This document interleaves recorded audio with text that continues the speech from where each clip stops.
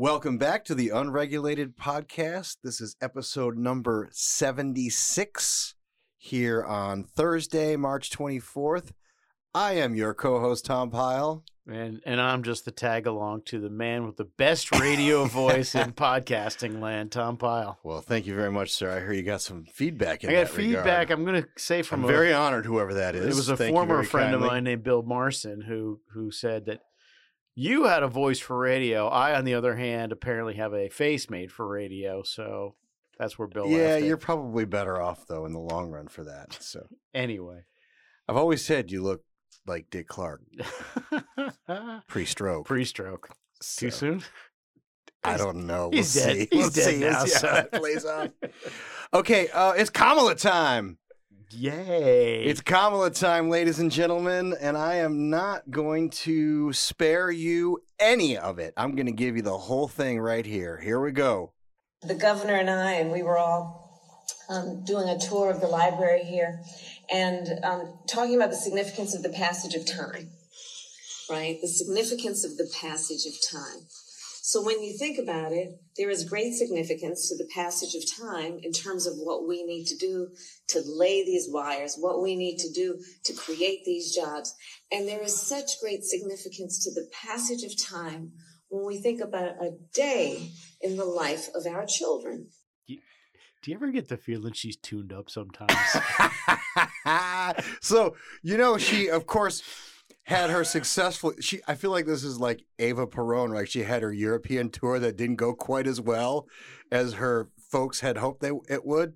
So she came home, and now they're sending her on the road to sell the one piece of legislation that this administration thinks that they have some kind of a connection to the American people with. And that line I'm telling you, came man. right out of that speech out there in sunny Louisiana. She is the Jeff Spicoli of American politics. I'm just going to say that right now. I was thinking, Mr. Hand, just trying if to I'm get some here, pizza on our time, man. if you're here and I'm here, doesn't that make this our time? Oh man, I love that movie. That's terrifying. All right, so I don't even know where to start with this, I'm other con- than she is a heartbeat away from the presidency. Which is probably the only reason that the president is still the president. Can I read you something from Politico that really struck me? By all means, sir, Let me do please this. enlighten me. This popped, I don't know, day before yesterday, right? I'm going to read not the whole thing, but some of it, right? Long story short is there's a Politico story off of a Jonathan Martin book about Trump and Biden and the battle for America's future. So, Jay Mart, if you're listening, you owe me some dinner for that plug. But anyway, it goes into how the Harris crew and the Biden crew didn't always like each other. And there's two spectacular non-denial denials in there that I want to read out loud. This is one. First one's Kate Bedingfeld, who's communications director at the White House, right? Okay, this is her quote. "The fact that no one working on this book bothered to call to fact check this unattributed claim tells you what you need to know," Bedingfeld responded. "Vice President Harris is a force in this administration. I have the utmost respect for the work she does every day to move the country forward." If you listen very closely, ladies and gentlemen, in no way did she deny that everybody was chippy at each other. It is probably the greatest non-denial denial I've ever read. There's another one in the story. Can I find it? By the way, this is why we do this for you all, so that you get the story inside the story. God, now I can't. But it doesn't really matter because that denial was enough to make the whole trip worthwhile. The other part of the story is that Vice President Harris was upset that White House staff did not stand when she came into the room. She viewed that as a sign of disrespect. Oh. I have bad news for you. You do not stand when the vice president comes into the room. He or she is just the vice president. You stand when the president comes into the room and no one else. I'm like, how? That crew's got some problems. I mean, not that the Trump crew didn't have problems, but that crew's got some problems.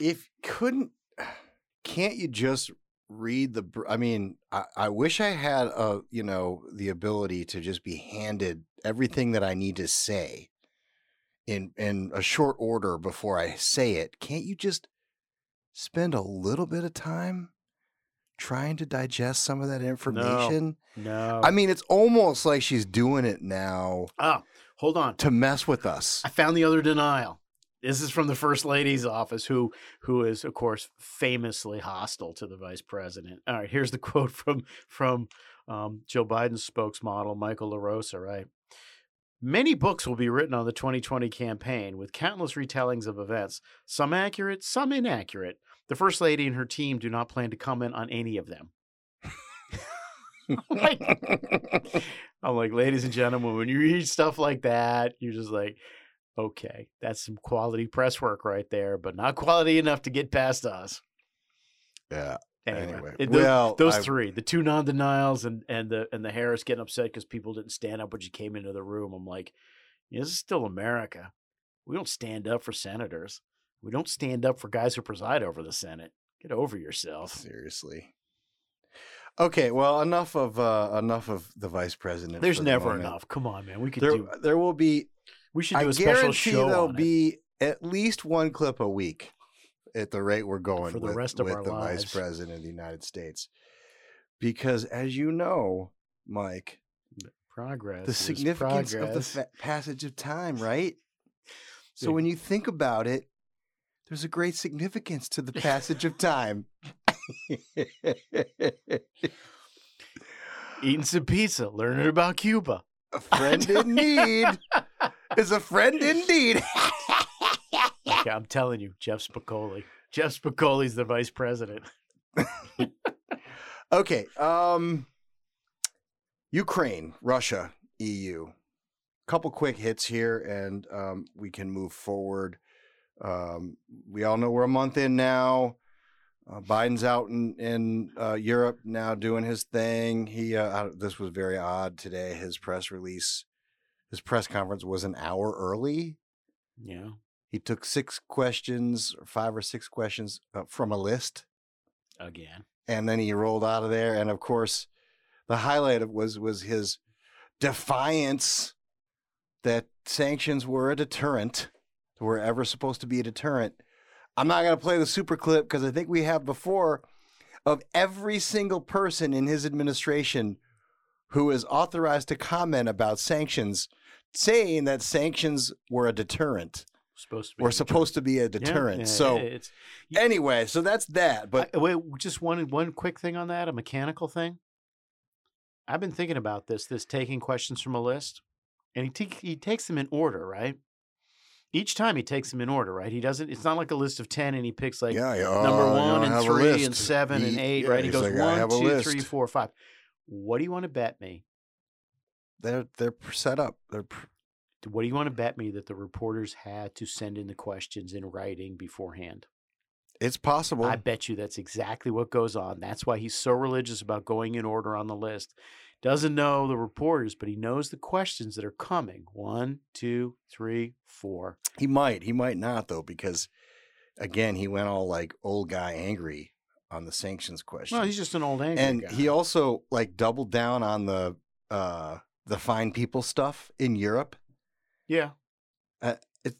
It's like, really? Seriously? Like, we're not over this? Like, all we got to do is play the whole transcript of Trump. Let it go. Okay, I'll let it go. Let it go. But we are going to find out whether whether the press is giving him questions in advance. I bet you they are. Okay, so what I wanted to point out 2 things I caught that caught my attention. Yes. They're related, but I want to play this clip and then I want to read from an article. I want to share this breaking news with you from the team down in Washington.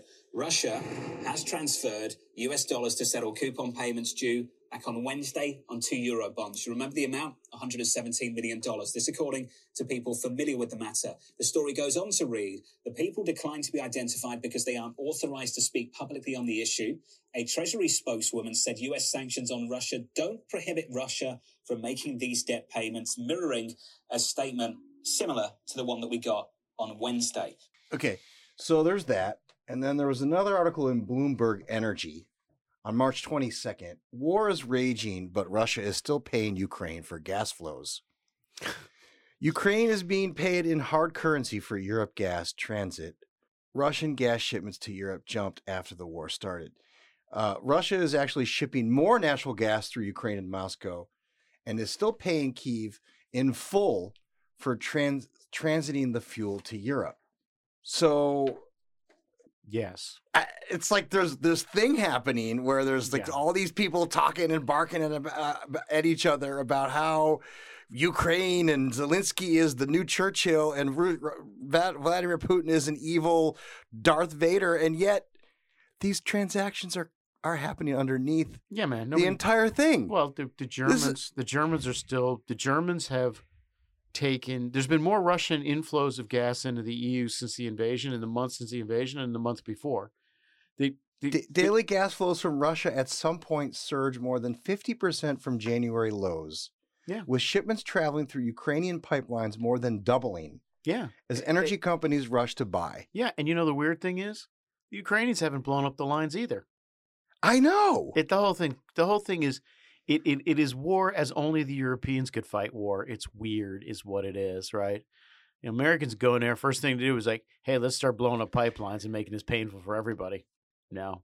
But I'm just, it's U.S. weird. is letting these debt payments go through too, though. Well, right? In all fairness, the United States, and I've said this a couple of times now, the United States has failed to impose secondary sanctions on businesses who do business with Russia, and we failed to do sanctions on countries, right, that accept money or things from Russia, like natural gas, like Germany, right? So. Everybody gets all tangled about the MiGs and S-400. So do I, because important. But everyone fails to mention that Germany is literally paying for both sides of this fight. Yeah, it's crazy. Yeah, it's insane. And also, like, I've seen or heard reports that really the MiGs are kind of important, but Russia's throwing a lot of these missiles from Russian soil. Yeah. They're like 300-400 mile, 500-mile range type deals, right? Yeah. With the GPS and all that other business. So yeah, if you were serious, you'd give them long. Truthfully, if you were serious, you give them Predator drones. If you were serious, this is. I don't want to say this is kabuki because it's not kabuki. People are fighting for their lives in Ukraine, and people are dying. But for everybody not in Ukraine, everybody who's not a Russian soldier or Ukrainian soldier or citizen, it has the flavor of a Disney World war. Like I said, first thing in a real war you do, you bomb the natural gas pipelines for sure. Yeah, and like you said, we should have had demonstrations in the Black Sea. Yeah, hell yeah. Before this thing, that would have been a deterrent, not the sanctions, which were either they are or they're not, depending on which official in the entire administration said they were supposed to be a deterrent, except for the big guy. If you were interested in deterring this, you would have put the 82nd Airborne in Ukraine for exercises for an indefinite period of time instead of sending them to Poland to help with refugees. The 82nd Airborne does not help with refugees. They jump out of planes and kill people. Why waste them? Sorry, that's your editorial content for today. Okay, we can move on. Let's talk about our favorite subject these days, gas prices versus domestic production of oil and gas. This is, the administration has been two-faced in this for a couple of weeks now. Yeah, man. Right? Saying one thing and doing the opposite. So we put together this little clip, the American Energy Alliance, which we rolled out this week. Cue ominous music.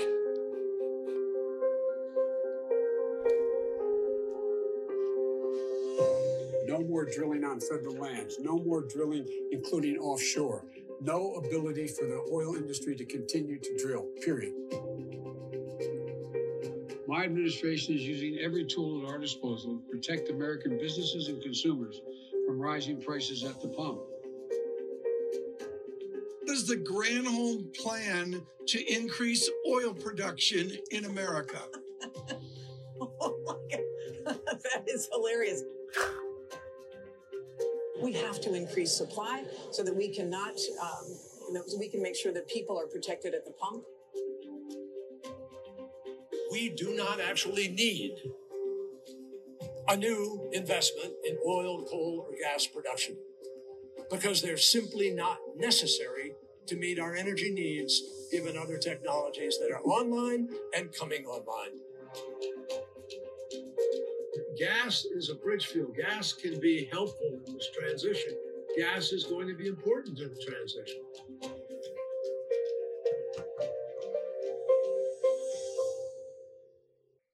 Yeah. Then there's this doozy. Some have viewed the Biden administration's energy policy as anti-fossil fuel. When we asked Secretary Granholm if the Biden administration's energy policy is driving up gas prices, she said this. I think it's baloney. This administration wants the oil and gas companies to extract what they can, even as we also accelerate toward a clean energy future. And she says that future includes more electric vehicles. If you have a garage and you plug it in at home, then it may cost you about $12 to fill up your tank, if you will, to go 300 miles. If you bought gasoline today, you'd be paying about $52 to fill up your tanks. Yeah. Okay, first of all, IR, the C3, our sister research organization, is going to be we're crunching the numbers now, and guess what, folks? You ain't saving a ton of money from an electric vehicle. The numbers are pretty darn close to parity. In fact, if these numbers are verified, it might be more expensive to quote unquote fill your electric tank. Yeah. So that's not true. And to say that it's baloney that this administration is not working to suppress the oil and gas industry domestically is a flat out Sure. I mean, they're flat proud, out lie. They're proud of it. I mean, look, it period. Yeah, this conversation's pretty much over. The administration, there has been a now 6-week long combat inside the administration about the proper response to increasing energy prices. And I have bad news for everybody out there. The folks who want to increase oil and gas production have lost. And the folks who want to accelerate the energy transition have won. And the administration is going to talk more. And in fact, for the last week, if you've been listening to them, have talked more about clean energy and alternative energy. They're pressing the gas now. That's Pardon right. the pun, ladies and That's gentlemen. right. So this conversation is over, right? The administration's going to be all in on on alternative energy and forget oil and gas. And that means, for those of you keeping score, we're going to have gas prices crude oil prices denominated in triple digits, probably for the remainder of the administration. I don't know how to say this, and I hesitate to say it because I'm a little early. I figured I wasn't going to have to say it for another 3 or 4 months, but I'll call it right now. I called this administration's peak way back in early April of last year. I'll call this right now. This administration's over right now. They're done. They're not going to be effective in any arena at all for the remainder of their 34 months in power.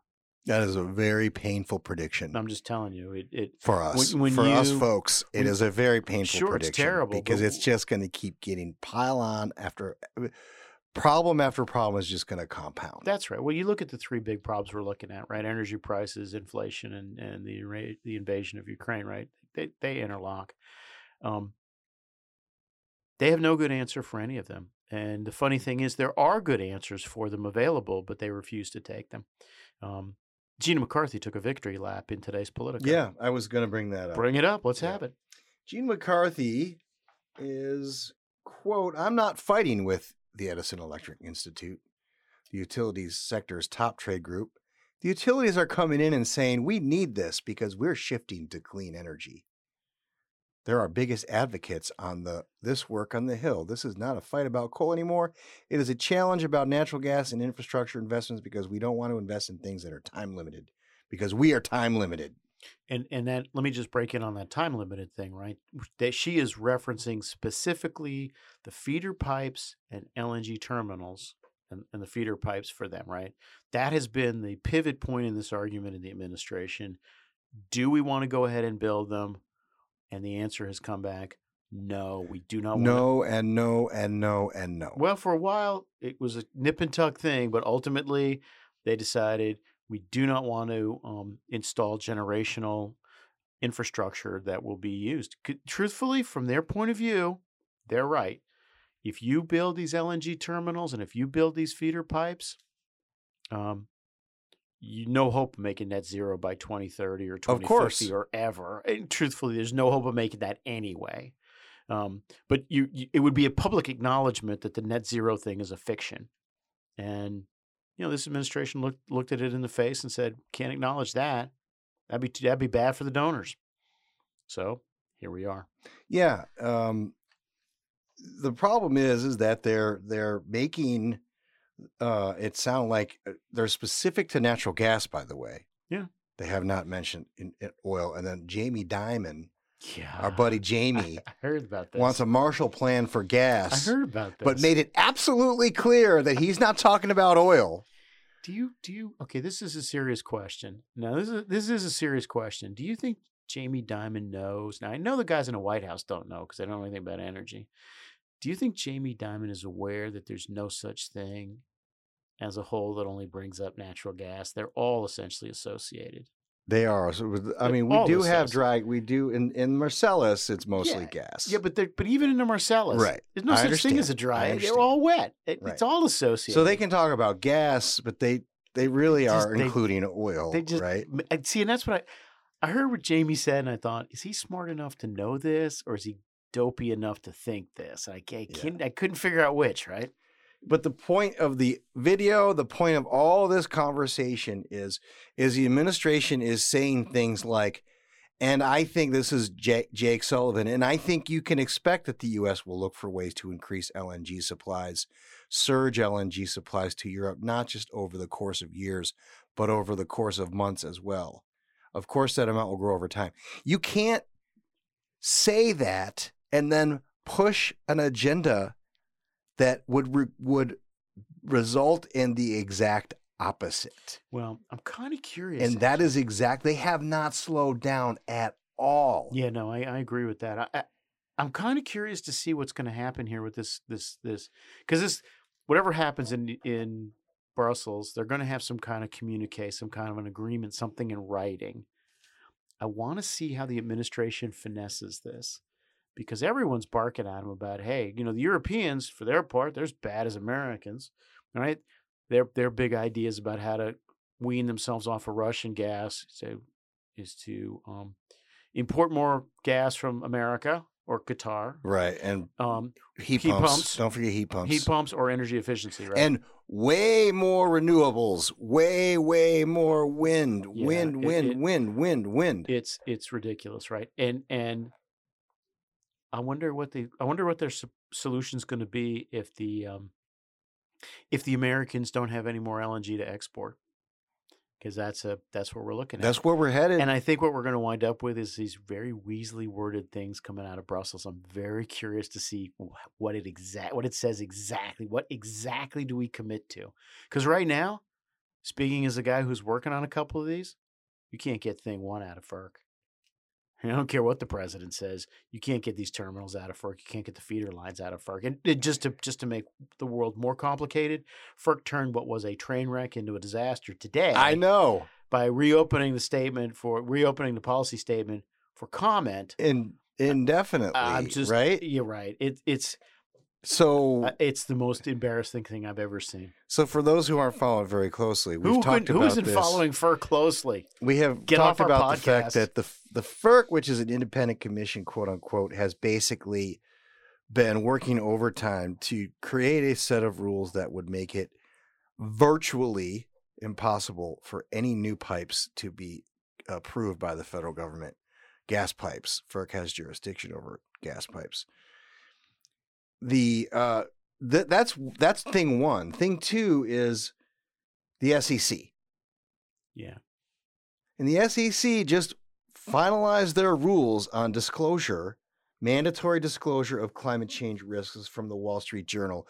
U.S. regulators propose stringent requirements for publicly traded companies to report information on greenhouse gas emissions and risk related to climate change in one of the Biden administration's potentially most significant environmental actions to date. The 534-page proposal Monday would force publicly traded companies to report emissions from their own operations, this is the kicker, as well as from the energy they consume, and to obtain independent certification of their estimates. In some cases, companies would also be required to report greenhouse gas output of both their supply chains and consumers, known as Scope 3 emissions. An SEC official said most companies in the S&P 500 would likely have to report Scope 3 emissions. A law partner, former SEC division flunky, said the proposal was the most extensive, comprehensive, and complicated disclosure initiative in decades. Pat Toomey, today's action hijacks the democratic process and disrespects the limited scope of authority that this Congress gave to the SEC. And Janet Yellen, the Treasury Secretary, countered with, investors and businesses have for years asked for reliable information that can be used to assess climate-related risks and opportunities. Yeah. I volley to you, sir, with that quote. I have mixed feelings about the whole operation. I mean, it's not going to survive legal challenge, so I'm not going to waste any time on it, right? Let's put it this way, EPA is in the middle of the fairway with their clean power plant. Which, by proposal, clean purpose, people, purple people plan, which they've expanded now. I don't know if you saw that. Yeah, so. But I mean, they're kind of in the middle of the fairway. They're in the middle of the fairway with CAFE. I think the Supreme Court's going to bounce both of them for being outside of statutory authority. The SEC is like way out in the woods on this thing. I mean, they hit this thing 100 yards off the fairway. It's so far beyond their statutory authority. It's unbelievable. It's not going to survive. My one thought on the topic beyond that is this. I sort of wish it would survive, and I'll tell you why. Because it would stop all this nonsense about companies saying that, hey, we're going to be net zero by 2030, by 2050. SEC is already sending letters to people, by the way, that's saying, hey, give me your plan. Well, hey, you're telling your shareholders and reporters in your quarterlies, you are telling people, hey, we're going to do this investment, that investment, the other investment, that's going to have emissions dated out to 2050. And you're telling everybody else, hey, we're going to make net zero by 2050. One of those is inaccurate. Which is it? Now, I don't like the SEC. I don't like any federal regulator, to be honest with you. But it's a legitimate question, and I look forward to the day when somebody makes the companies answer it. I would rather it be a Republican SEC, and I would rather it be done through voluntary compliance. But I have to be honest with you, like all things. Be careful what you wish for, because sometimes you get it. That's right. Right? I mean, these companies have been playing this game now for a while, figuring there'd be no downside risk to, like, just talking. Right. We're just talking. And now these guys, my theory is that, as we've talked about it in the past, this crew is basically all the folks in the Obama administration that didn't have a highly ranked position, right? They were kind of second or third in charge, and they were kind of hanging out and waiting, and got a few years of experience, learned a little bit more, and now they're taking their agenda is a full-on direct attack on fossil fuel, oil and gas production in this country, right? Yeah. And they got a guy who he doesn't have any more. He doesn't have this. He just signs whatever papers. Exactly, and they're going full throat, sure, man, right now to take advantage of that fact. I'm in favor. While they can, I'm in favor of it. All these because companies. Even Obama would have said, you know what, folks, we need to pull back for a couple of months here. I have to be honest with you. I never thought Obama was a bad president. I thought he was, annoying. Oh, but if you actually looked at what he did, it was essentially nothing. It's like Bill Clinton, except Bill Clinton wasn't annoying; he was entertaining, but he did nothing.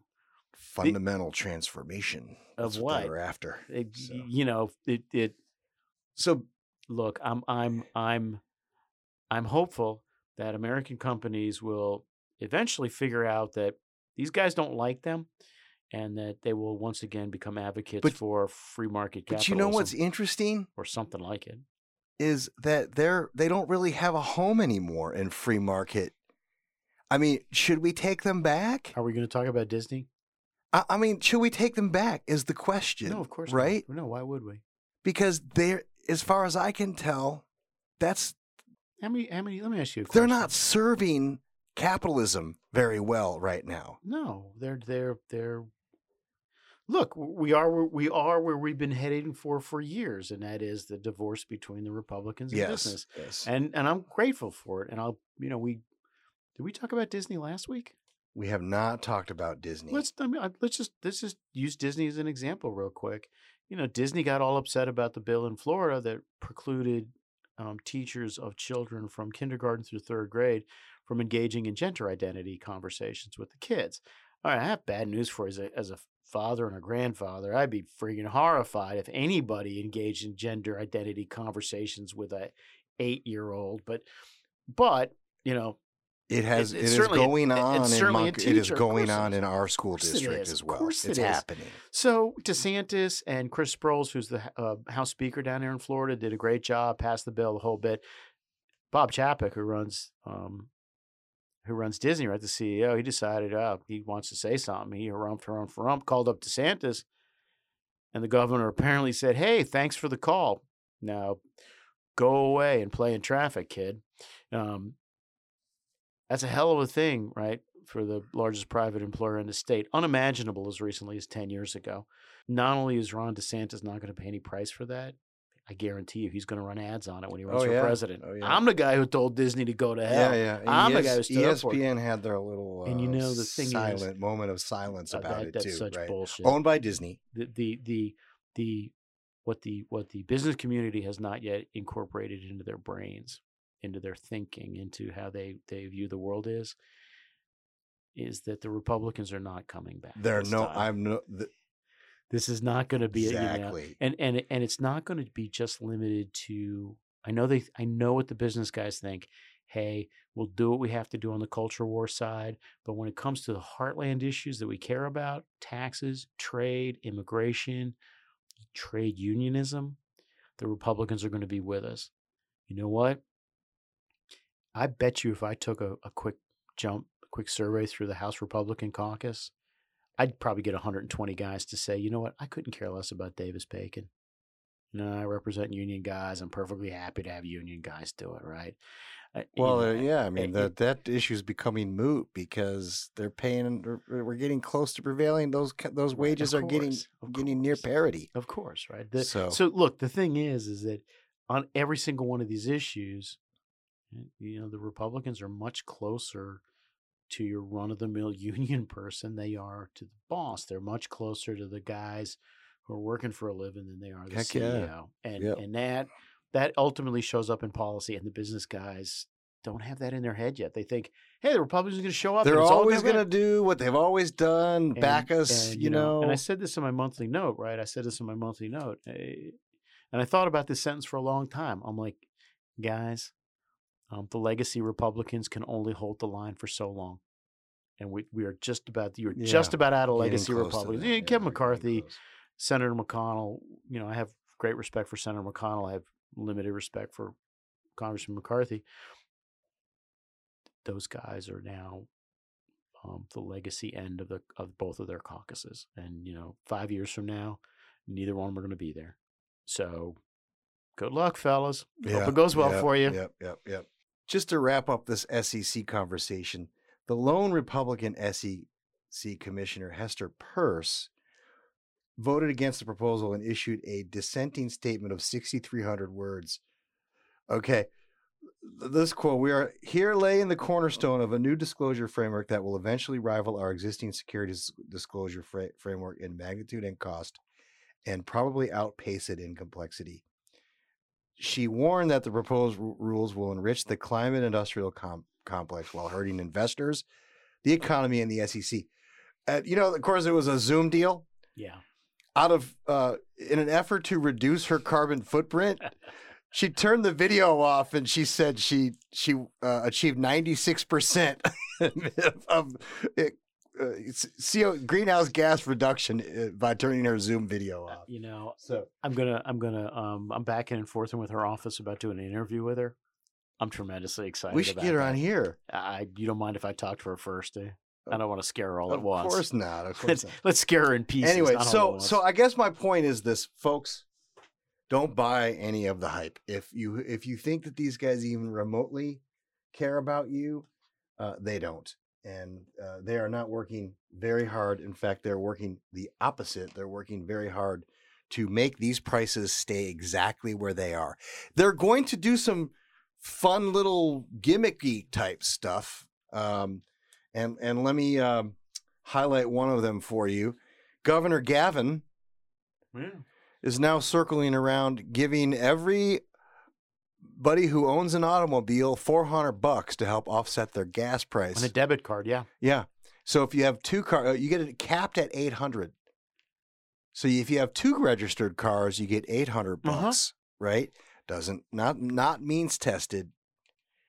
Everyone gets one. Why would it be? Everyone gets one to help alleviate gas prices. So now we're paying people to cover up for their crappy policies, and California's motorists have the highest gas prices in the United States by far, and he wants to give you guys $800.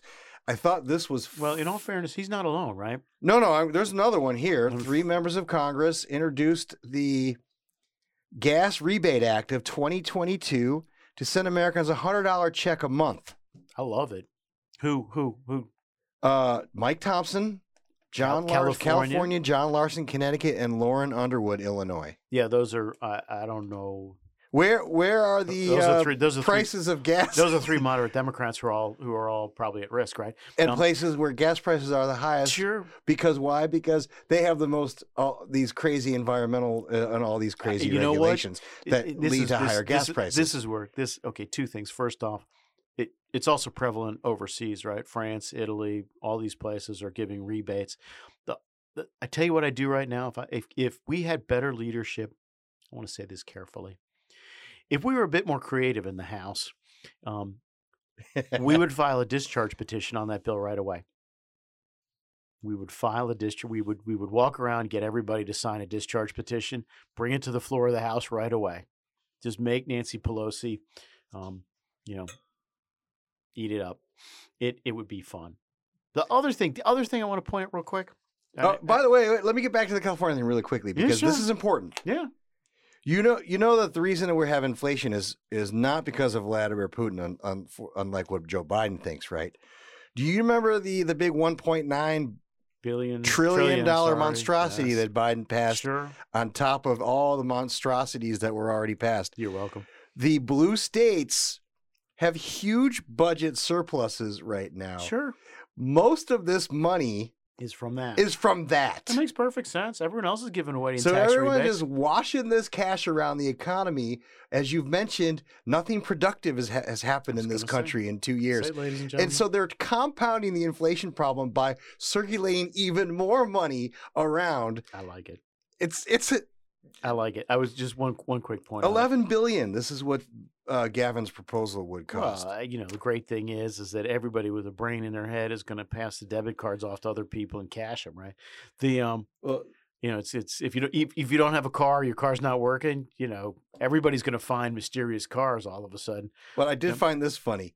There, I was scrolling around Twitter this morning, and somebody tweeted, "I just told my wife today about Gavin Newsom's $400 gas rebate. She has just informed me that we'll be using those two vehicles, those $800 towards our yearly California car registration fees that just arrived in the mail." What I was going to say in a larger sense, California, France, Germany, Italy, Britain, gas tax holidays, rebates, stimulus checks, all this stuff. What you're watching is the death of the idea of this energy transition. right? Oh, I hope you're right. You, my man. you just I know hope you are right. if your population isn't prepared to take $4.50 gas, then it's not going to be able to make the transition. Right. And the White House inexplicably has managed to find itself not only wrong, but all by itself in its wrongness. Even the Europeans are talking, we're going to put more wind and more this and more that. But what they're really doing is they're subsidizing people buying more gasoline. That's right. And there's another funny tweet. The Sunrise Foundation, the Sunrisers, they are lamenting that gas companies are like making these obscene profits. Yeah. And so they want to put a cap on the cost of a gallon of gasoline. Do they not realize what they're doing? They're incentivizing further production of gasoline by putting a cap on the price. They have, like, their genius, like, graphics guys, like, came up with this idea, right? They it's the law of demand apparently confuses them. I'm very. All wars have something good that comes out of them. This war, the good thing is it exposed every one of the fallacies involved in the transition, right? Yep. All right. I got to do this. I didn't want to, but I got to. Oh, boy. I got to do this. Okay. Hunter Biden, this laptop that intelligence officials have warned is likely Russian disinformation. I get pretty fired up about how this works because, look, I mean, if the New York Post tells you your mom loves you, you should check it out. We are not talking about fully reliable sources here. It feels like a repeat from last cycle. It's the, but her emails again, and it's kind of ridiculous, featuring all the usual suspects. Hunter Biden, mysterious emails, Ukrainian businessmen, ... Yeah, you could probably put 300 more on there. At least, and include the cover page of that dreaded New York Post where they had the 51 guys, national security advisors who were all in on the bullshit story. Yeah. Pardon my French. We have to get an E now. I have resisted this for a long time because I hated the first one. But we need to have a church commission in this country again. Now, you're probably too young to remember the church commission. I vaguely recall the church commission. Let me help you out. Frank Church, who was a senator from Idaho and a Democrat, and generally speaking, not a great human being, ran a commission in the middle 70s that examined the abuses of the CIA and the FBI, right? There is now no way that we can avoid having a Frank Church type commission. And I'm hoping that some senior, sensible Republican is going to set it up, but we have to have it. The abuses are so bad now, and the 51 guys on that letter, they were not insignificant people. There were 5 former DNIs. There was a former CIA director. Something's really wrong. Something is really, really wrong in the CIA and the FBI. Oh, massively. I have a friend who's... And I'm not a conspiracy. I have a good friend who's involved in that world. Yeah. And he obviously can't tell me everything, but he tells me ad nauseum how completely inept and downright, not even good for this country the FBI has become. Yeah, the church commission was a really painful experience, and I'm sure it diminished our abilities throughout the world, but it was necessary at the time, and I think it's necessary now. I've never, I'm not a conspiracy guy. I don't think the election was stolen. I don't think everything that the former boss said is totally right. I'm not that guy. But if you don't think that something's really wrong here, you haven't been paying attention for the last 5 years. I mean, it's bad. It's beyond bad. And that's what we know. And that's what we know, right? That's what we know. We know that the FBI wanted to pick the president in 2016. We know that they wanted to unseat the guy in 2020. In 2020, we know that they formulated false things. We know that the CIA spy masters essentially poo-pooed the September 2020 laptop thing that would have directly implicate the current president. We know all this stuff. That's what we know. My bigger question is, what don't we know? It's a sad and terrible day for America. It's not a happy thing, but it has to be done. And that's just the bottom line. And it is partially why I call the end of the Biden administration now, right? Because when this thing when they start to pick apart this thing forensically, oh yeah, it's going to become obvious. I mean, Biden's clips. I mean, getting downright like getting up in someone's face, and Let me just. Well, I'm not thinking about that. I'm thinking about what's on the laptop, right? All we know is what's reported. What else is on there, right? The other thing you got to think about with this, the New York Times broke it, right? The New York Times broke it. The New York Times broke it for a reason. My very strong suspicion is they broke it because they want to usher him to the door as soon as they can after the midterms. They want him to get up and say, I'm not running again. They want to make it impossible for him to run again. So when you're thinking about this, realize that it's not a right-left thing. There's some left-on-left violence going on here too, which, by the way, will help on this commission that we need to have. Yeah, hopefully. Anyway, I want to close with a quick clip of our good friend Larry Fink, the CEO of BlackRock, who, for those who are listeners, know that we're no big fans of Mr. Fink. Speak for yourself.